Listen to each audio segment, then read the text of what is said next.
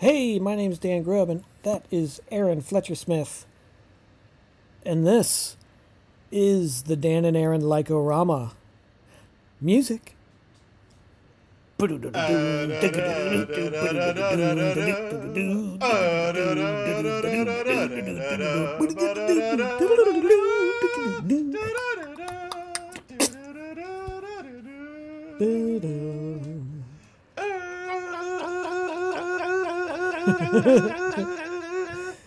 like that part.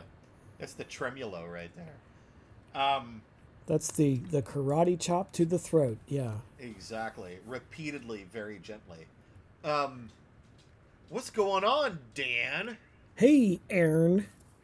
As if you didn't know, we've been talking for like an hour because we were like, hey, time to record a show. Oh no, I'm asleep. And so Aaron had to like resuscitate me with anecdotes. Exactly. I regaled him with amazing stories of what it means to be a middle-aged father adjacent to the nation's capital. Da da da da! And I was like, I already know that. And so he was like, yeah, but what about, yeah, I know. Yeah, but what about, yeah, I know. He Uno reversed everything I was throwing at him. He Uno reversed. I could not believe it. Skip, reverse, draw two. Yeah.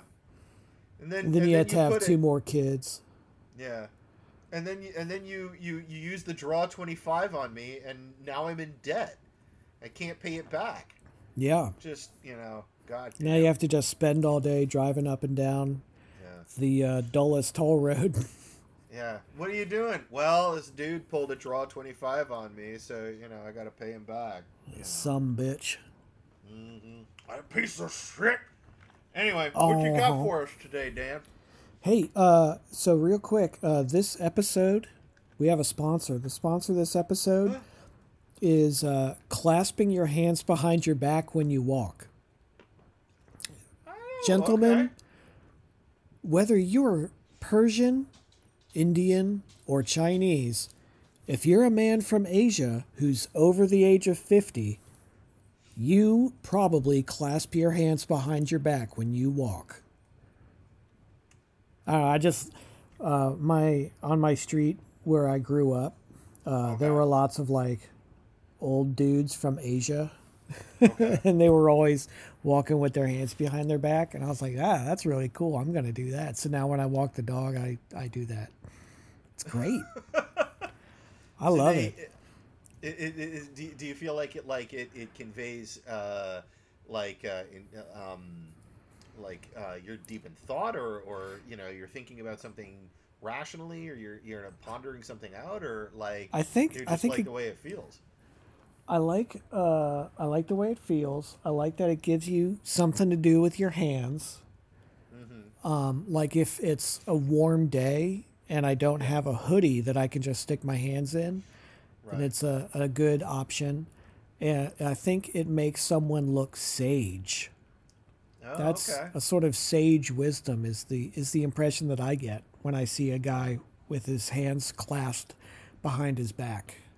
But yeah, it was like all of the like Asian and South Asian and like Middle Eastern guys who were like, if you had gray hair, that's like how you walk down the street in my neighborhood. I was like, these guys rule. You know what? You want to know what I do when I take my dog for a walk down the street with my hands? Drive a fire engine? I hold the leash because that's the law, Dan. Oh, that thing. I got the leash in my hand. It's in my left hand as I walk. Oh, you know what? I just realized you don't have asshole dogs. That's the difference between because my dogs are like, hey, I noticed you stopped paying attention for a half second. I'm gonna rip your arm out of your socket because there's one. So excuse me. You got them big boy dog. Yeah. Even Garrick, the small one, the 70-pound one, he's just like every pound is muscle.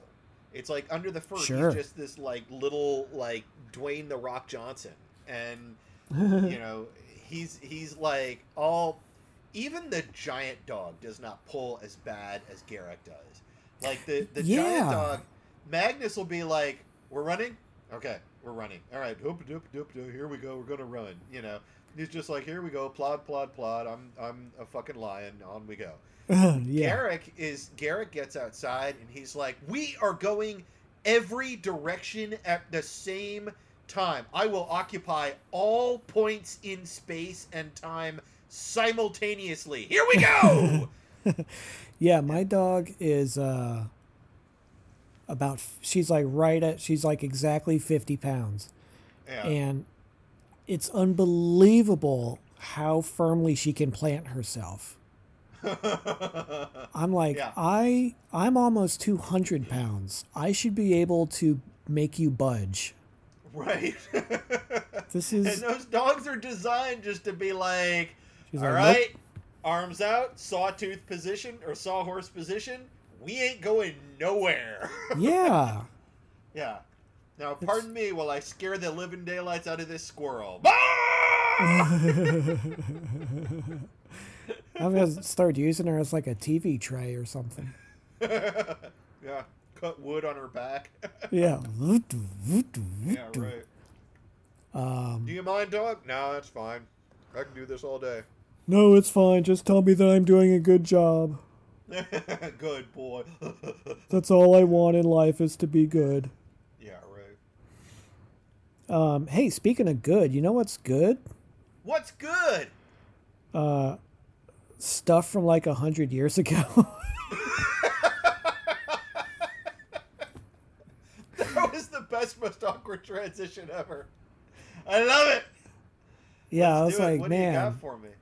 what's something I really like? And I've just been stuck on like, I mean, for a long time, I've been into like books from like 100 years ago. Like I love P.G. Wodehouse and all, and Right. I'm reading like the Saint. Those books, they're from like 1930 or so. Mm-hmm. But what I've really been doing lately is like circa 1920 jazz music. Okay, right. That stuff Right. rules because it's just like Heck yes. it's like the ballad hadn't been invented yet. Right. So everything's just like Yeah, it's great. It's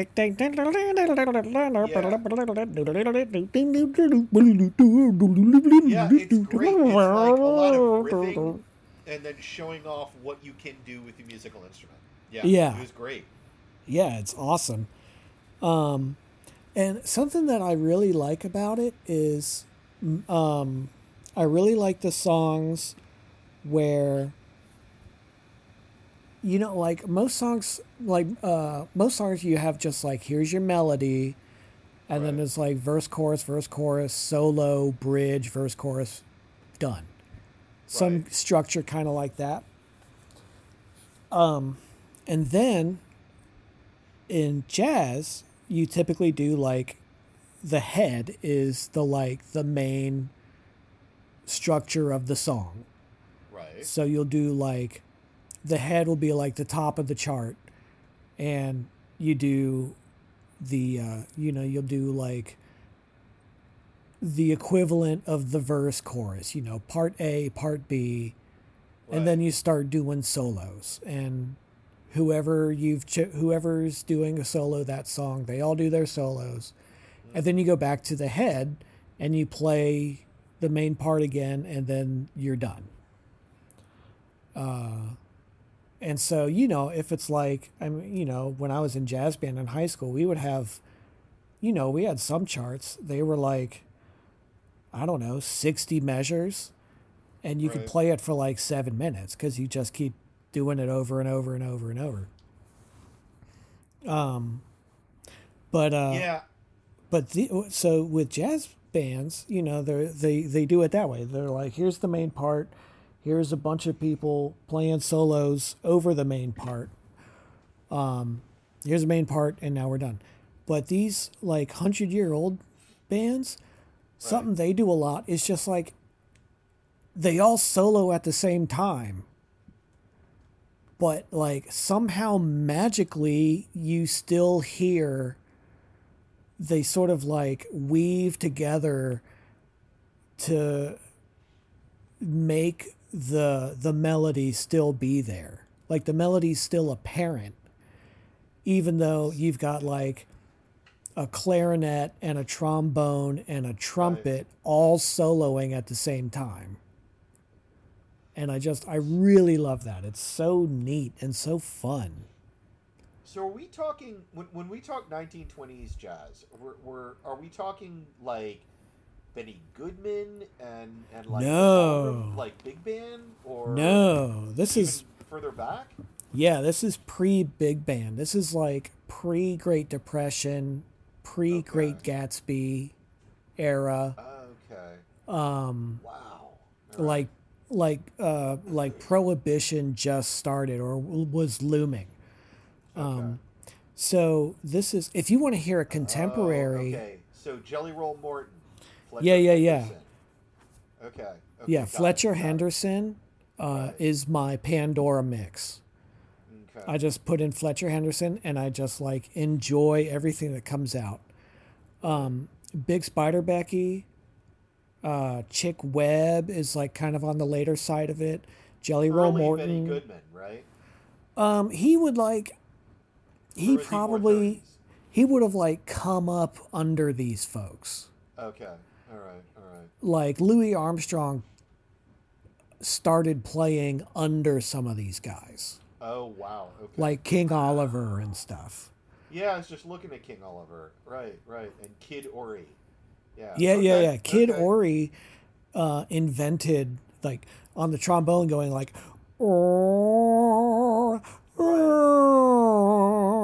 where you like, you slide into the note. He's like, he's credited with inventing that. All right. I've got my bearings now. A lot of this overlaps that stuff, that history of jazz course I took forever and a day ago, and then also just that's right. You and I together just collectively schlepping jazz artist names back and forth over the course of the past 20 years. Like, hey, you know who I've been listening to? You know, yeah, okay. Yeah, it's funny how I kind of learned about jazz backwards, because when I started learning about it, it was like Wynton Marsalis was sort of the only household name of contemporary jazz people, and I guess like his brother Branford. And then that set me back. I was like, oh, he started under Art Blakey. Okay. Wow, I love this guy.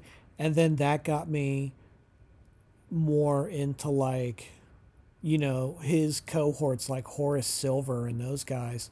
Right. And then that sent me into the other sort of Blue Note era, you know, your Miles Davis and John Coltrane and all those folks. And then I kept going like back a few years. Honestly, what got me launched into this sort of decade is the Bonzo Dog Doodah Band. Oh, right. Yeah, I remember you telling me about these guys. Yeah. Yeah, and I think we talked about them on the show before, but long story short, right before Monty Python became Monty Python. Yep. Like of the six, the five actors and Terry Gilliam, I think like three of them and Gilliam were on Do Not Adjust Your Set, which was like a kid's show, but all of the like rock musicians and comedy writers and everybody would like stop whatever they were doing and watch this kids program. Right. And then Cleese and Chapman were on Marty Feldman's show, At Last the 1948 show. Because it was like 1966. So, it's 1948 show. Or 67, I guess. Anyway, so Do Not Adjust Your Set. It was all like weird sketches and crazy stuff. And the band there's a band on the show who they were friends with called the Bonzo Dog Doodah Band. And Bonzo Dog was like a comic strip character, or I forget if it was like comics or if it was like advertising mascot kind of a thing from like the 20s or 30s or something. And he's one of these guys. Oh, this naughty dog is at it again. So they named the band after it. But before they started doing their own material, like, isn't it nice to be an idiot and stuff like that, Right. and Death Cab for Cutie, which the band is named after. Oh yeah. Their first couple years they played these like riotous old Dixieland songs, and yeah, it's just so much fun to listen to. I just love it. And so then so they got me listening back to the original people of that era. Like I said, Fletcher Henderson and the original Dixieland jazz band and stuff like that. God, it's so good. So yeah, like whatever you're doing with your life, stop and just listen to this 100-year-old music because it rules. Yeah. And I mean, I can be having just a crappy day, like, my daughter recently broke her collarbone, and like work is real busy, and Yeah. and a can of peas cost $45 these days and everything. So it's like everything's bad. And then I put on Jelly Roll Morton or King Oliver or somebody, and it's like, and I'm like, yeah, okay, this is fine. So I'm gonna probably not going to blow your mind, but I'm gonna blow the minds of the rest of our listeners. Those of you who may not be familiar with this 1920s jazz have heard this music, and it is intrinsically part of your thought process. And as because soon as I say, I do it as the theme song half the time. well, that too. Yeah. But no, one of the musicians that kind of enshrines the sound of this 1920s jazz, literally right in the middle of the century, is Gershwin when he does Rhapsody in Blue. Absolutely. And there's, although what you're describing in terms of the bumping kind of, stomping at the Savoy style 1920s jazz is a little bit different from what Gershwin did. The blues chords, the jazz chords are still there. And Absolutely. the frenetic fast pace and slow pace, the kind of jumping back and forth between speed, the crescendo, decrescendo stuff, letting the clarinet take center stage, letting the trombones take center stage. A lot of that thematically it's present both in Gershwin and in the jazz of the time, because that was the sound, Yeah, and it was the mission statement was combining jazz and classical into this tuxedo jazz music. Right. Yeah, I love Rhapsody in Blue. That's a great piece. Yeah. And I remember one of the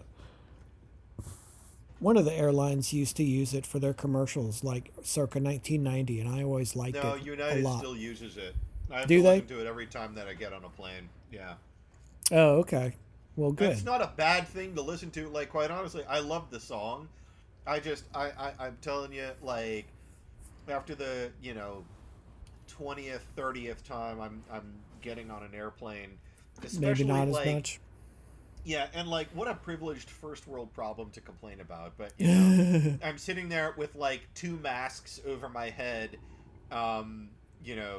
carefully controlling my breathing and listening to a watered down version of Rhapsody in Blue play as a masked airline employee instructs me on how to unplug and plug my seatbelt, It's like, man, back in the day, I loved that song.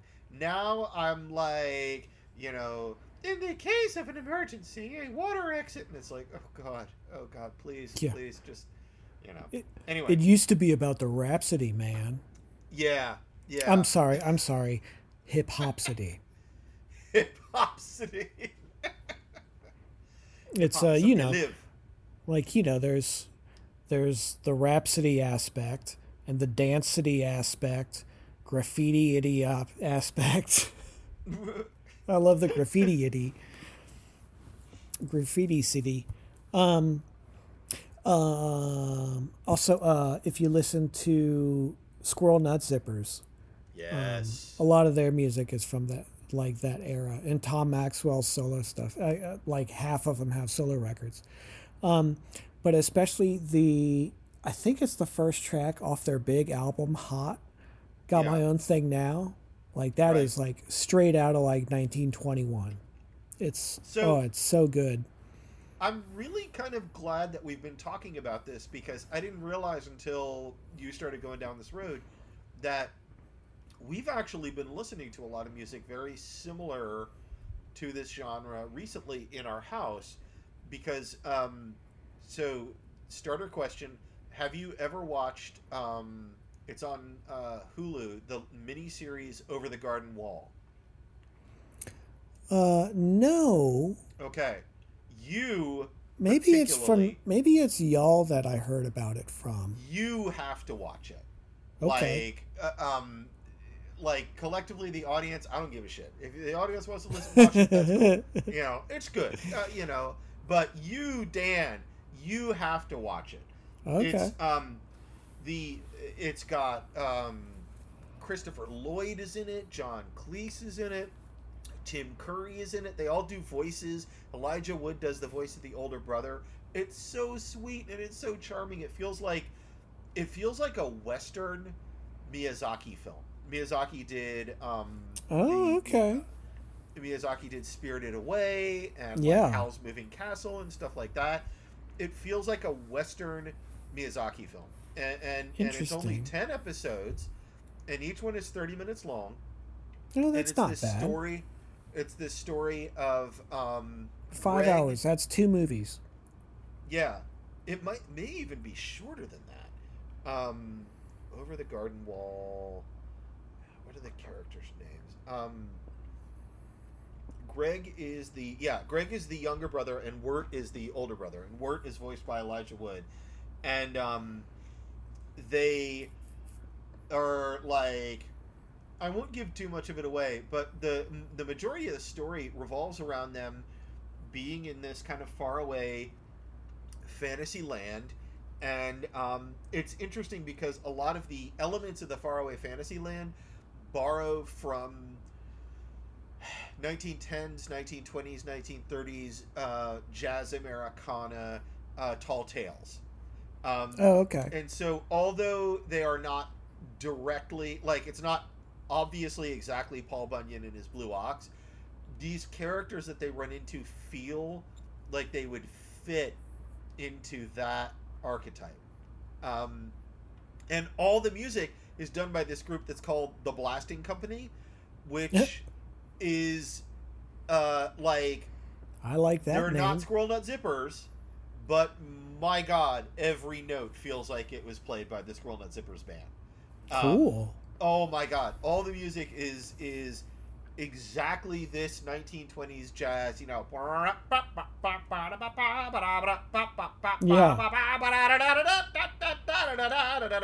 It's so charming.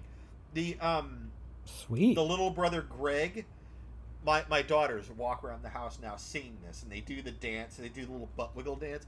They walk around singing this song that the character Greg sings in it, where they go, "Oh, potatoes and molasses, and sometimes you'll have a little fun," and they just like, they love it. And then recently, one of them's like, "I'd like to see what potatoes and molasses taste like." And my wife Oh and I are no! like, Don't "Oh do no, that. you don't!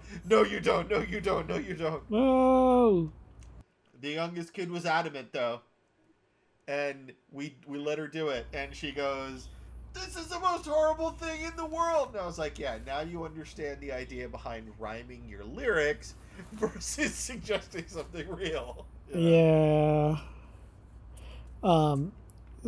Just on the subject of current day throwback media fun things, I recently came across, it was suggested to me on YouTube for, I don't know why. How could this possibly be a Venn diagram with me in the middle? Right. The 8-bit big band. It's a big band orchestra playing NES and Super Nintendo music. Really? Yeah, the 8-bit big band. It's not strictly like all one style, but they do the moon theme from DuckTales, Gerudo Valley from Ocarina of Time. They do a bunch of Mario music that's better than most Mario music. They do Mario Brothers as a salsa that I really liked. Oh, man. They do Sonic and F-Zero, and they do Metal Gear Solid. They do Snake Eater. And it's like a James Bond song. That one was really good. They got like a singer for that one, and she's like, Snake Eater. It's awesome. Oh my god. I'm totally checking this out later. Oh man. Yeah, look at this. the 8-bit big band. They were good. That plays and celebrates video game music from some of the best games. Oh man, I'm totally listening to this later. Another YouTuber closer to the topic, another YouTuber that I have found recently that I really like. It's a Swedish lady named, the way she introduces herself, she says, "I'm Gunhild Carling." Nobody's perfect. That's funny. But yeah, Gunhild Carling, like darling with a C, Carling. And she's played in a bunch of different bands. There's a video of her in the 80s, and she's like 9 years old, playing a trombone, playing a jazz solo on a trombone on like the Swedish version of, I don't know, Star Search or something. Right. And she's like Hell wailing. Yeah. Wow. And so she's been playing old timey jazz for a long time, and Right. she started trombone, she plays trumpet, she plays flute, penny whistle, recorder. I think she plays saxophone, piano. Like, she plays everything. She plays like every instrument, and just like her parents were like musicians and like circus type people in the family, right. And just like, so it's this like showbiz time. And so now she plays, her kids are like teenagers, and right. So it's her and her husband and her 2 kids, and she'll play with like her mom and her sister and like the neighbor kids, and it's just like whoever's there today. And it's Carling's Darlings, which I think is a great name for a band with like fantastic. Your kids and the neighbor kids and stuff. I love that. Oh, that's so yeah, fantastic. All right, that's really awesome. Gunhild Carling, she's great. Yeah, she's terrific, and just, you know, a sparkling personality and everything. She's a lot of fun. I'm gonna send those to myself real quick here so I don't forget. It's Gunhild Carling. And yeah, Gunhild Carling. Got it. And then the 8-bit big band. Yeah. So, yeah, go ahead. No, you had a thought. I was gonna just like completely jump back to start, but no. What were you gonna say before we do that? I mean, I got a thought, but it just to close the loop.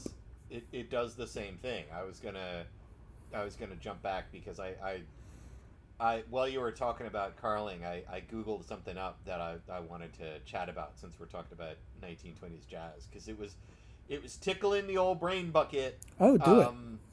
But I didn't want to steal your thunder. No, please.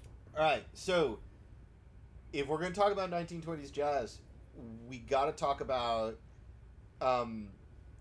like one decade before, like 1910s. Not so much jazz, but the feeder, the two overlapping Venn diagrams of feeder music that were feeding into what jazz became. Absolutely, yeah. Yeah, because And there was it was this, well, it's like, basically, there was, in New Orleans, yeah, there was like, you had ragtime, which had been everywhere since like the 1880s. And you had the like New Orleans like funeral march music, yeah, where it was like peppy marches after a funeral. yeah, And you had the like the everyone was well aware of the like fancy orchestra stuff that was alive and well. right, And it's the deep, deep, deep, deep, deep south, deep as it gets south. So there was all the like background of spirituals and all that, mm-hmm, all the during slavery music and culture from all the enslaved folks yep, that got passed down. So it's this huge oleo, this mixture of all these, and all the Caribbean cultures coming up and mixing in. yep. It's just this huge mixture of all these varying things. As well as, and I'm also gonna just make sure it's thrown in here, you cannot talk about what jazz is, and especially jazz music, the lyrics of jazz music, without pointing to the fact that the jazz and blues music, which preceded / paralleled the evolution of jazz, Yeah. primarily included these lyrics, which came out of the slave, previously slave, then later by the 1900s and 1910s prison chain gangs, who Yeah. would sing coordinated songs to the sound of the clinking chains, which were the songs about them leaving their chains of oppression. A lot of the lyrics were about, you know, it really sucks that I'm here. Right. I'm gonna serve my time, and then when I get out, things will be great. My wife is waiting for me. Jesus is watching for me.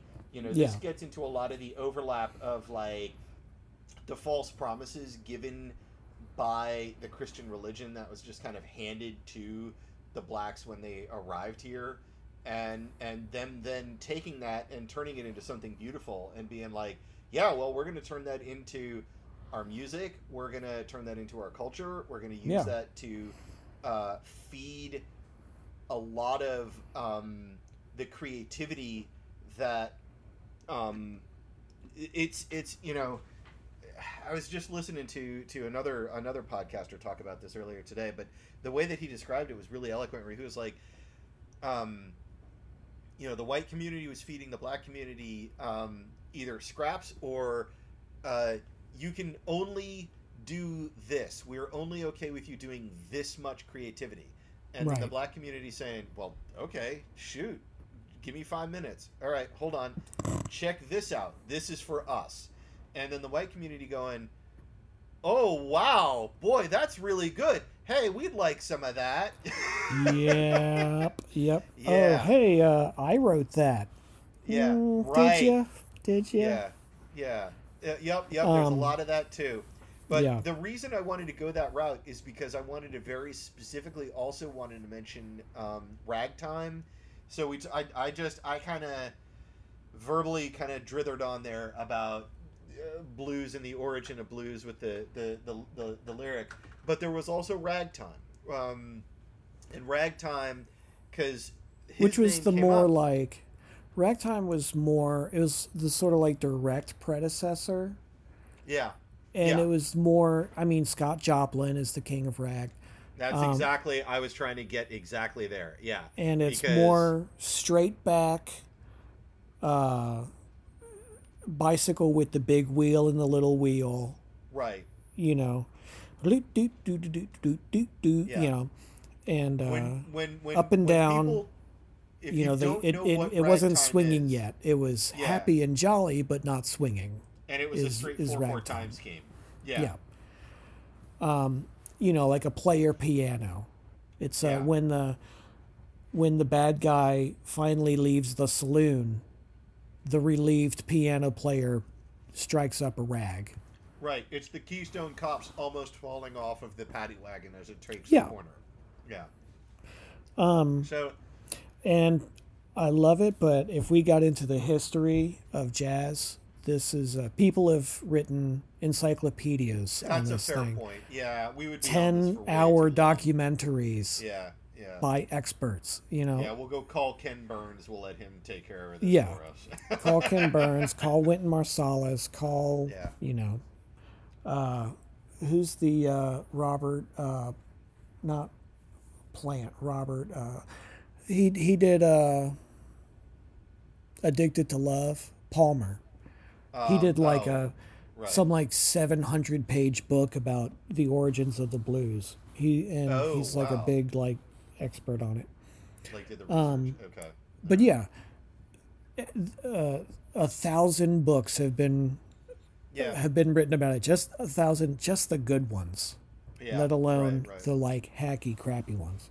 Right. All right. That's fair. I'll stop going down that road. It was just one where I was like, of course, like as I'm sitting there Googling some of these names up, I'm like, it was like all feeding into my head all at the same time. It's like, oh, well, if we're gonna do 1927, well, we got to do this, and we got to do this. You know, Yeah.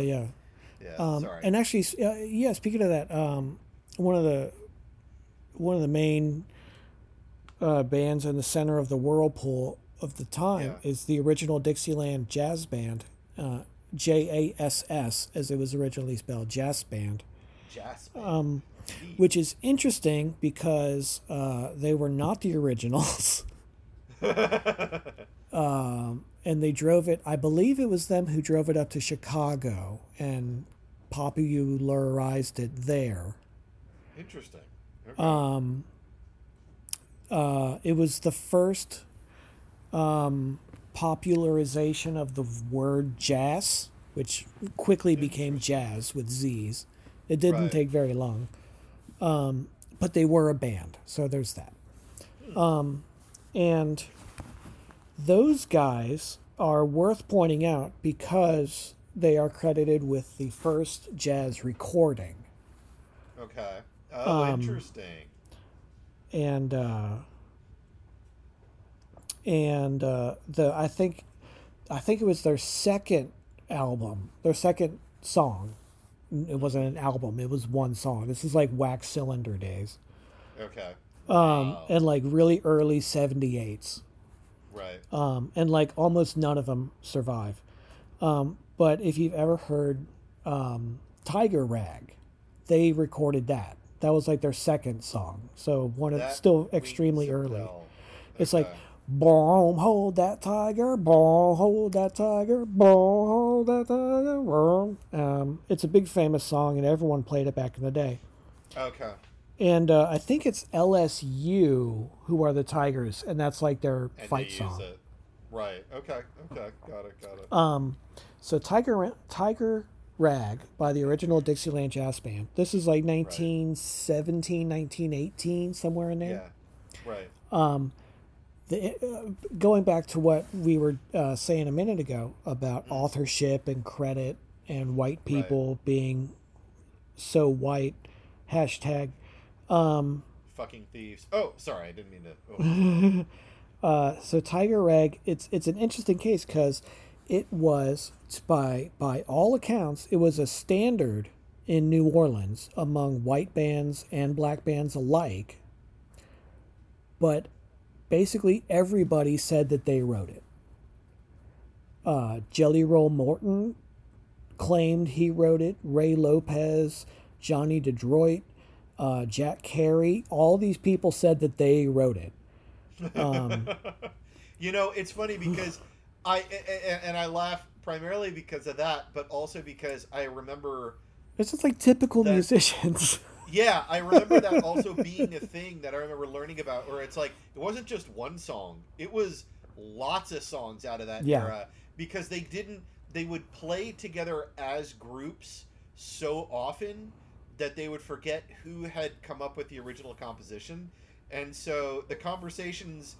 The professor, when he was teaching it to me, he was like, it became a lot of like, when someone was pinned down to ask, oh, well, who wrote that originally?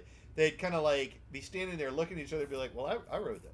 I think, hey, remember when he came up from Chicago? Didn't he write that? No, maybe it was, oh no, it was when we played in DC we came up with that one. Yeah, I think he wrote that. And so it's like it's not one where they're trying to steal it from each other. It's one where the community is so collaborative that the who wrote what within the jazz community kind of gets lost in the sea. Yeah. Now, obviously, that changes when you get the white folks coming in and poaching. But within that community, there's a lot of... Do you do that? Well, no? But there is also, oh, no, I did that. Like, it's not... They're not all innocent cherubs. Some of them are... No, that's true. Hucksters 100 years ago going, oh, no, I did that. Yeah. There's always, of course, at least one huckster amongst it. Yeah. They are musicians. Speaking as a quasi-musician talking to one. Musicians. But no, it's like freaking Lennon McCartney, one of the most detailed, chronicled partnerships.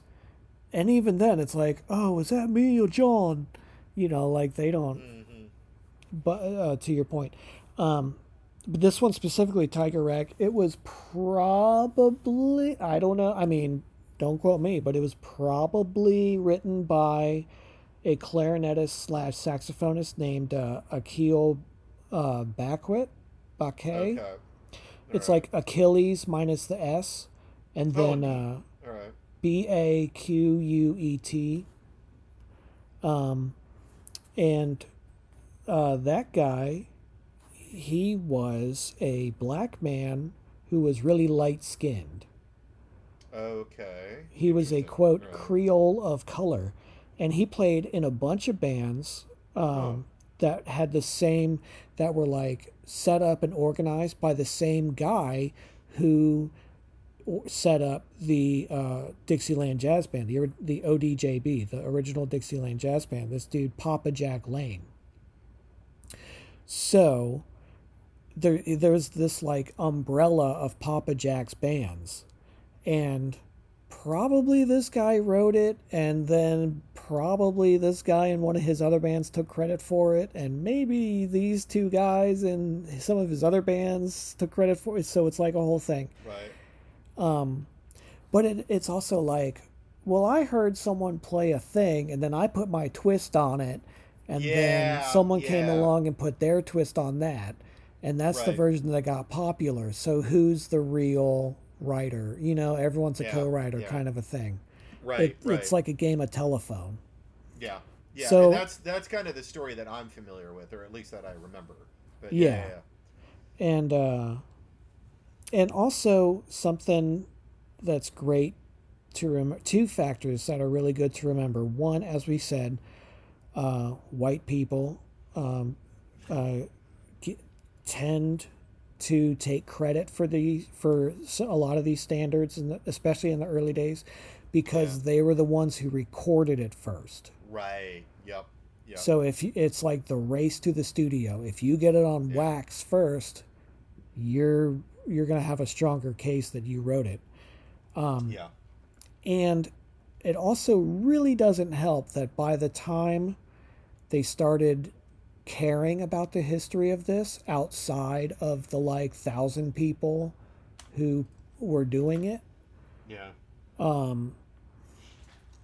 by the time sort of pop culture started caring about it and they started like writing books about it and stuff, all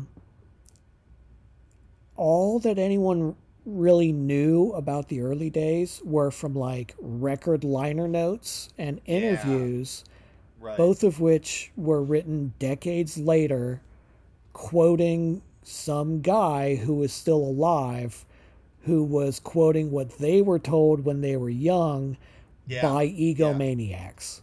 Right.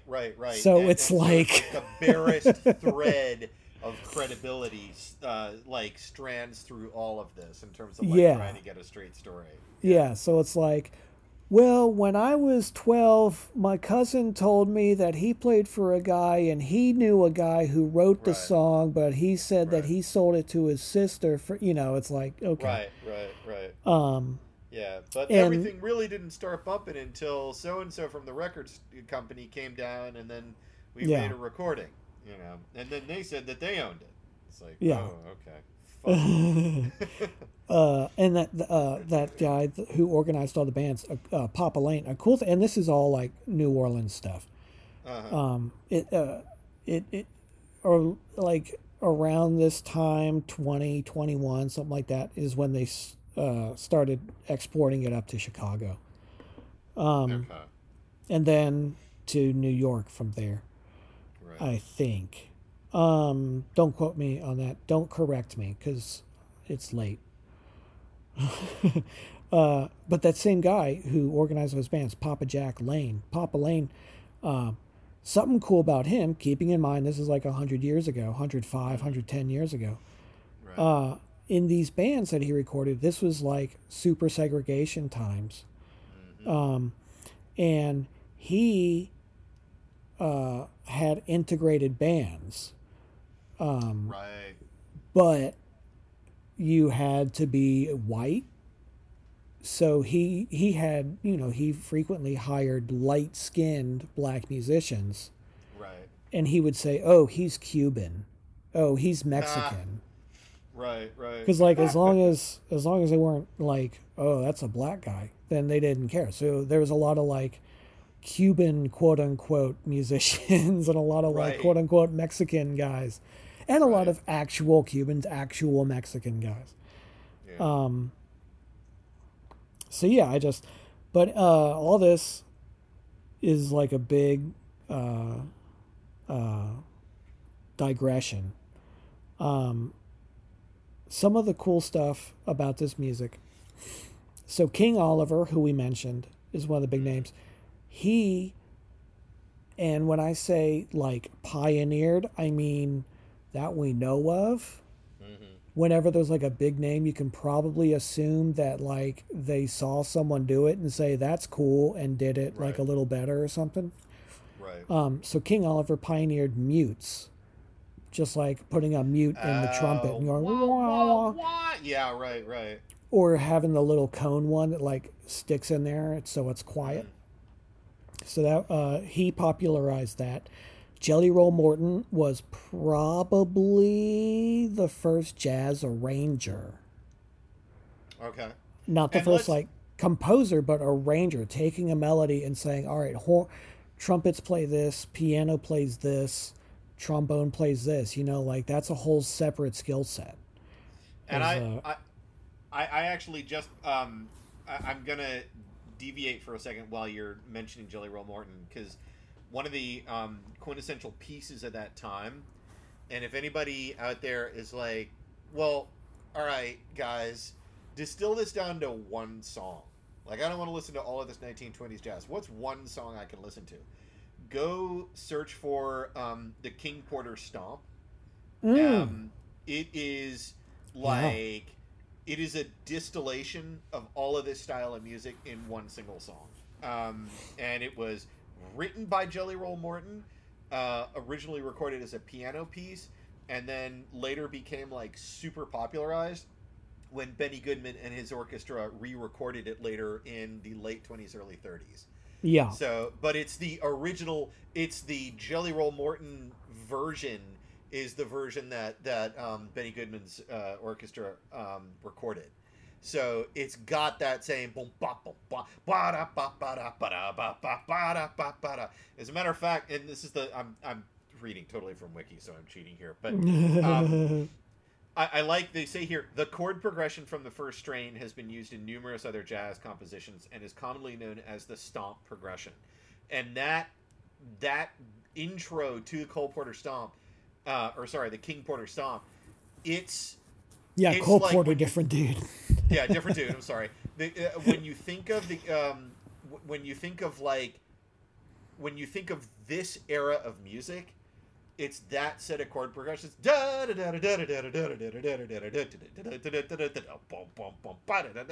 It's like that comes from the King Porter stomp, but that's also like a fundamental like building block of what 20s jazz sounded like.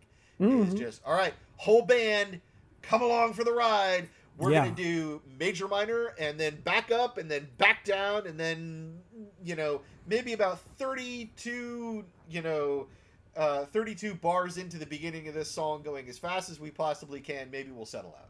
I love it. I absolutely love it. Anyway, and there's something, speaking of chord progressions, there's a certain chord progression that you hear a lot in this era, and then you don't hear it a lot for a long time.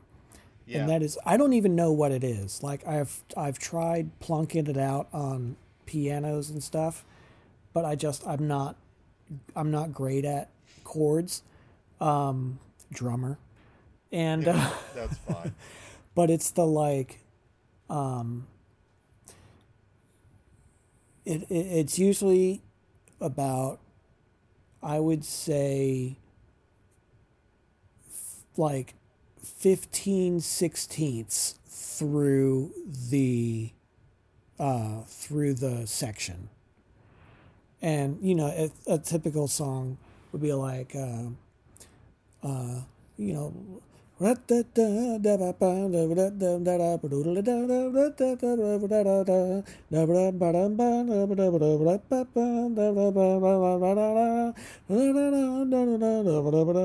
it's like a certain part in there where it's like, it'll be like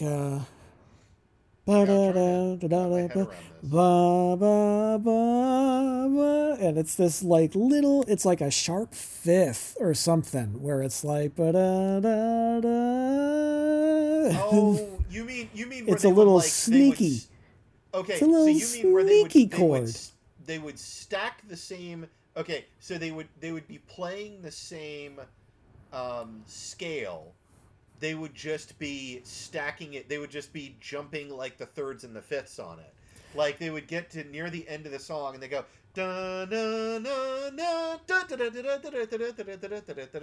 something like that.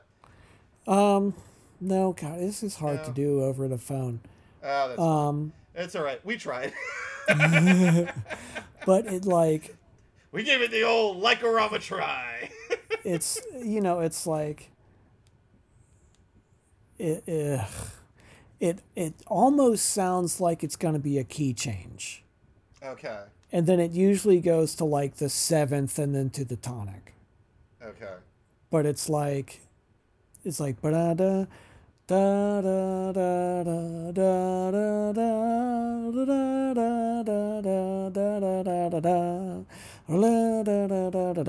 da da da. That part. Da da da da da da da da da da da. But that like da da da da.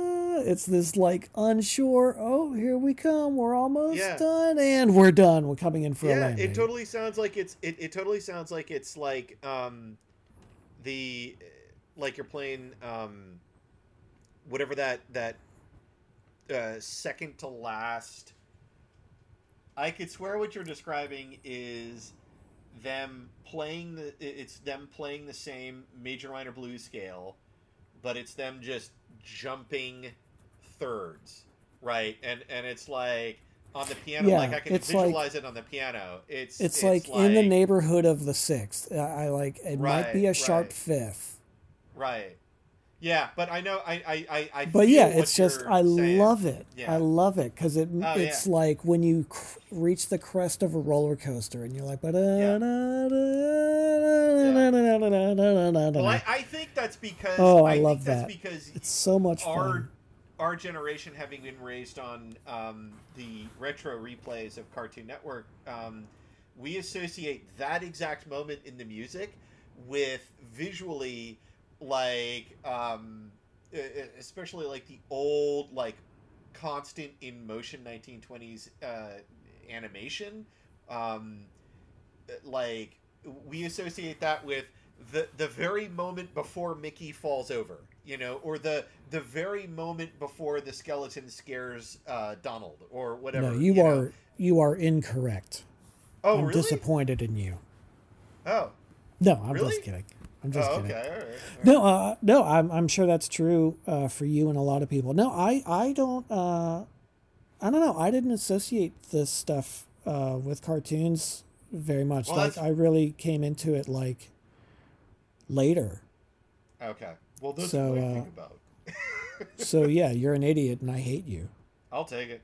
I'll take it. I am an No, but I'm idiot in sure a I'm great sure many that things. I'm sure that association exists for That's just lots what and lots of people. that's what came to mind, and I started thinking about it, and I was like, I can swear I've heard and associated that visually with Oh shit yeah, going on in I mean I cartoons can in that way. But I anyway, can I can totally think of it with like like when talkies started and they started having a yeah, musical soundtrack to like Betty Boop cartoons or something. Betty Boop right, with like exactly, Cab Calloway or something playing. right, Yeah, the like Madcap. The spaghetti arms, the yeah, yeah, noodle exactly, limbs. right. There's a word for it. It's like circles and rubber bands or something. I don't know. There's some name That for sounds it. I don't about right. remember. Yeah, yeah. That's not it, but it's something like that. Pipes and balls and noodles. Anyway, who cares? Shoots and One ladders, other one other aspect slings and of this arrows. slings and I'll arrows. Yeah. stop. I'm sorry.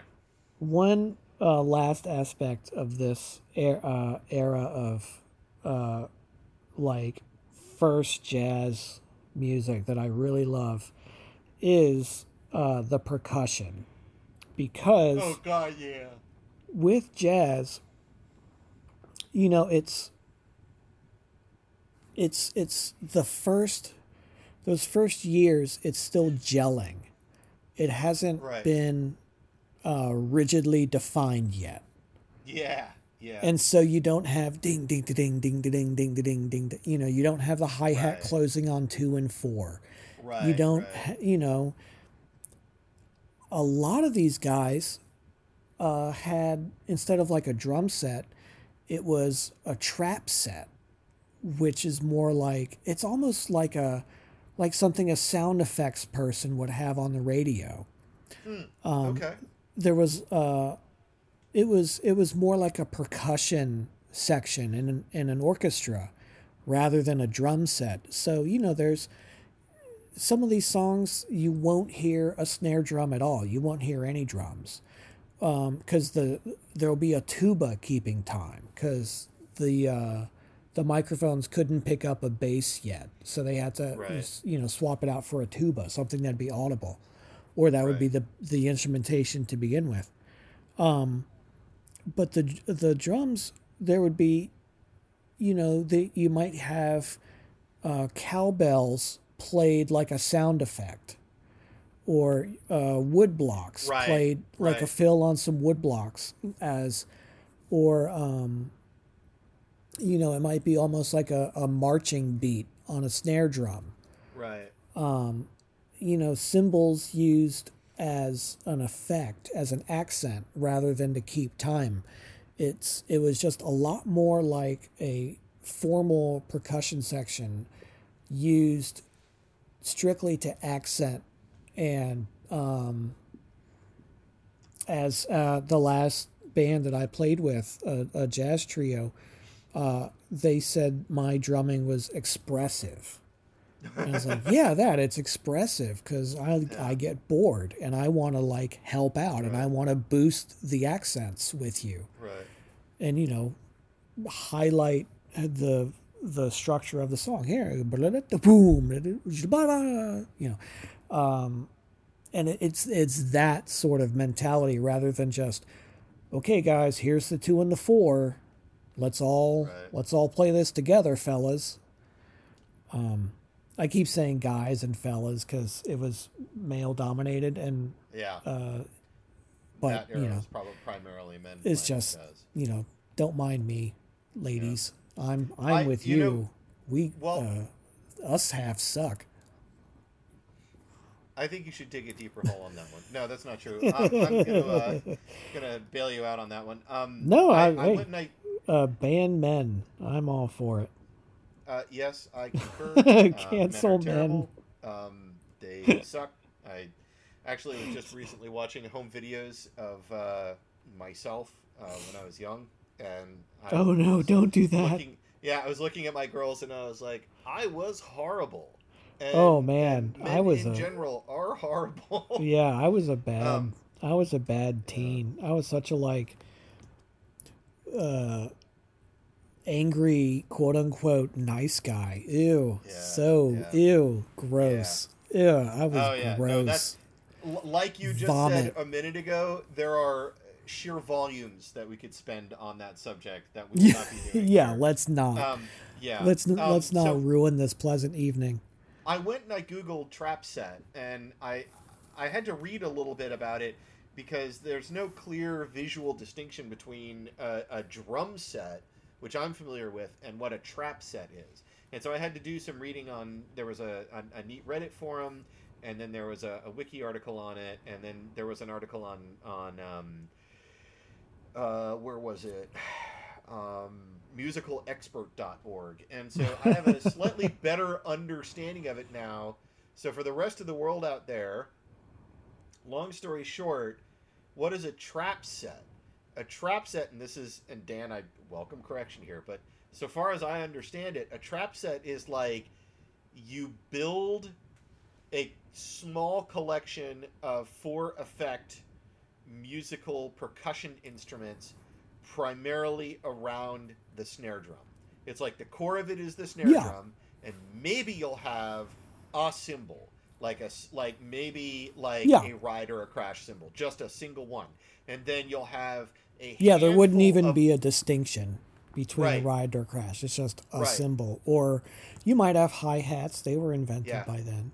right, and then you'll have a handful of like maybe like a cowbell, maybe like a wood block, other stuff either screwed to the cymbal stand or just hanging out nearby so that you, the percussionist, could grab it when it gets to that part of the song.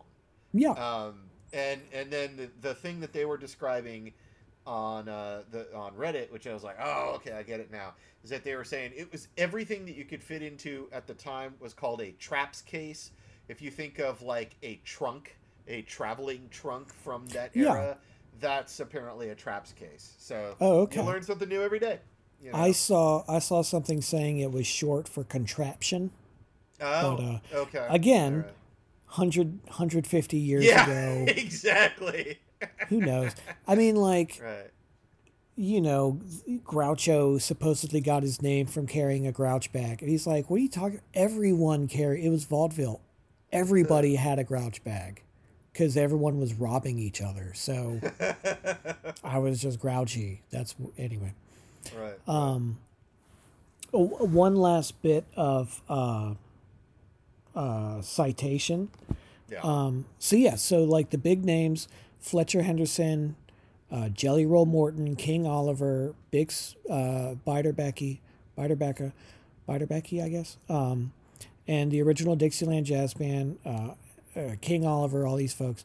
But it was the one, the big name who ultimately gets the credit with combining ragtime and blues and the other, alchemical ingredients to make jazz is Buddy Borden. So Buddy that's who now? What's the last name? Borden, Borden, Oh, like Buddy the Borden. cheese. Oh, okay, yeah. Or All like right, Mike yeah. Borden from Faith Right. No More. Right. Okay, Buddy Borden. But Yes, not yes, white. Yes. Right. I like Mike Borden's funny. He's a good guy. Puffy.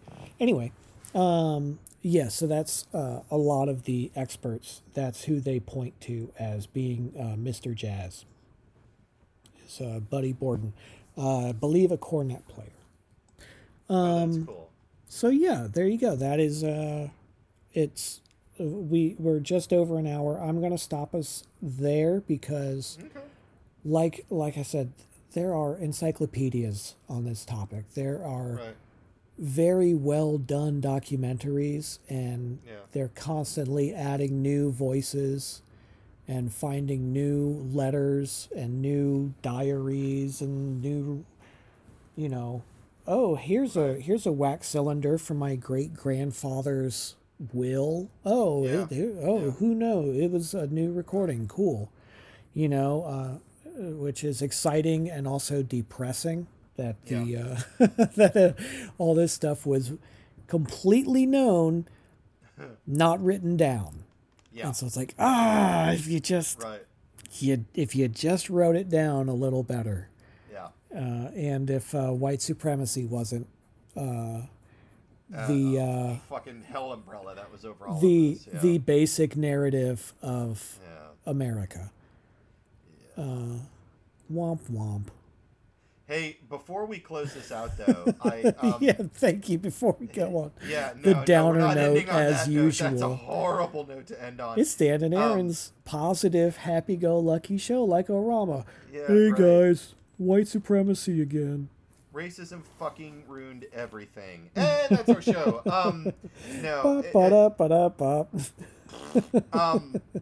No, I was gonna throw out some songs because as I was going through I cheated and I wikied up 1920s jazz standards, right? Jazz songs that kind of form the definition of what what 20s jazz is known for. Sure. And some of the ones that stood out, ones that the rest of the world will know, are like everybody knows "Summertime," which came from Porgy and Bess, which was written by the Gershwins at the same time.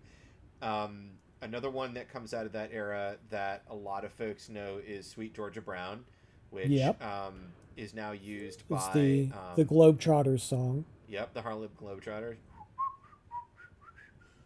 That used to be when I was at this jazz trio. That was our closer. Yeah, which is such a sweet little song. It's a fun little song. And then I love in the remake of "To Be or Not to Be," which was a Jack Benny movie from like dangerously middle of World War II, where he plays a Polish actor in like 1940, 41, 42. And he also plays a Nazi general. But Mel Brooks and Anne Bancroft remade it in like 1970 or so. And, the married everyone's favorite Hollywood couple at the time. Right. And they're singing Sweet Georgia Brown in Polish, which is delightful. Yeah, that would be entertaining. Yeah, that's fun. The other one that came out of that era is "Ain't Misbehavin'," which is another one that a lot of people will recognize. Originally written by Fats Waller. I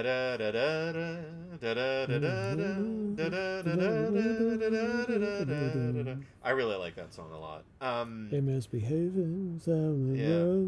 Yeah, ain't misbehaving. Yeah. Also out of that era is Hoagie Carmichael. And then Dinah. What do you do? Stardust?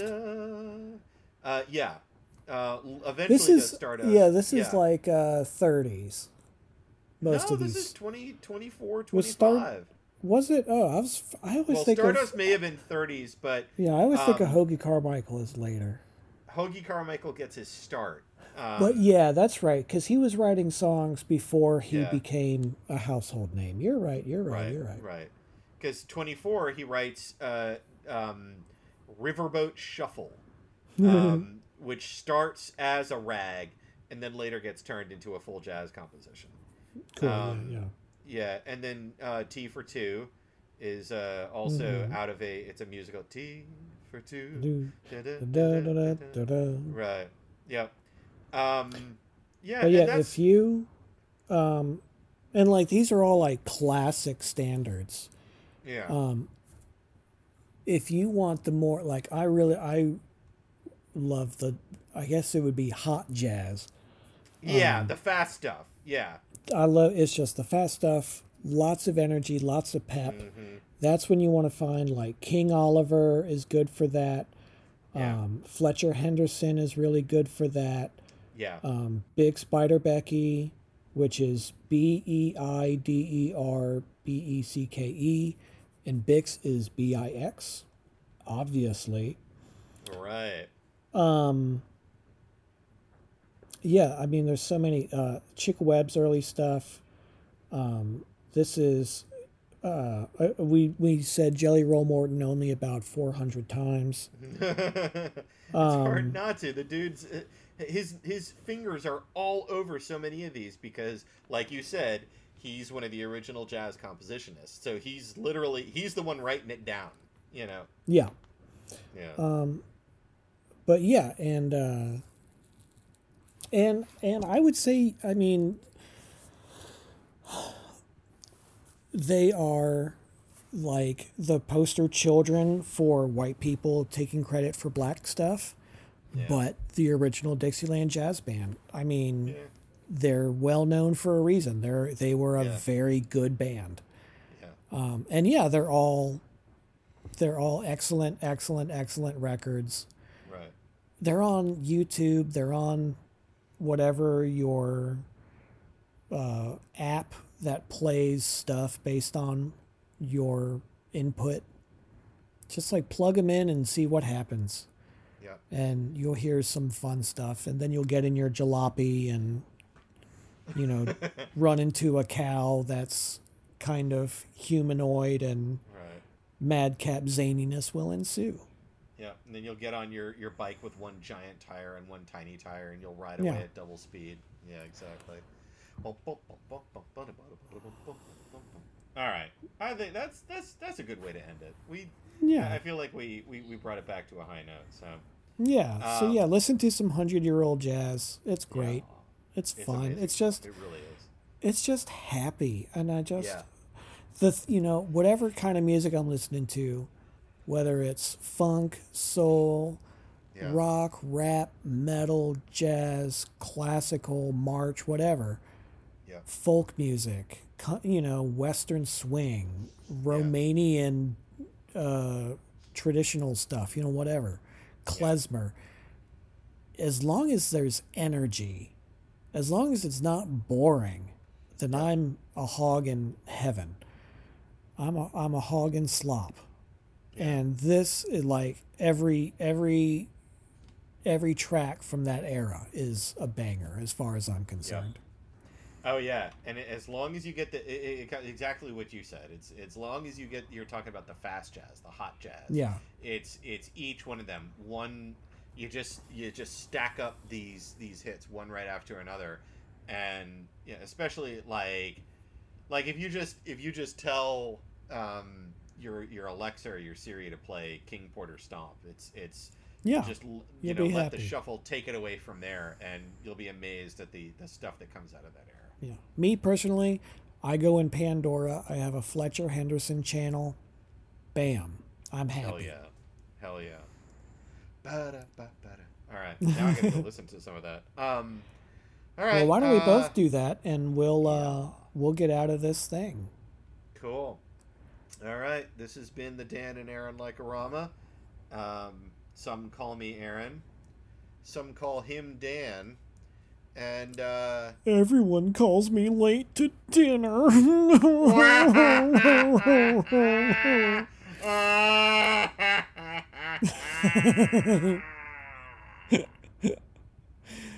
how we're going to end that. That's the end of that episode. Stupid. That's not our closing music. Let's play our patented 100-year-old closing music. All right, that's fine. You ready? Ready. And a 1, and a 2, and a 1, 2, 3, 4.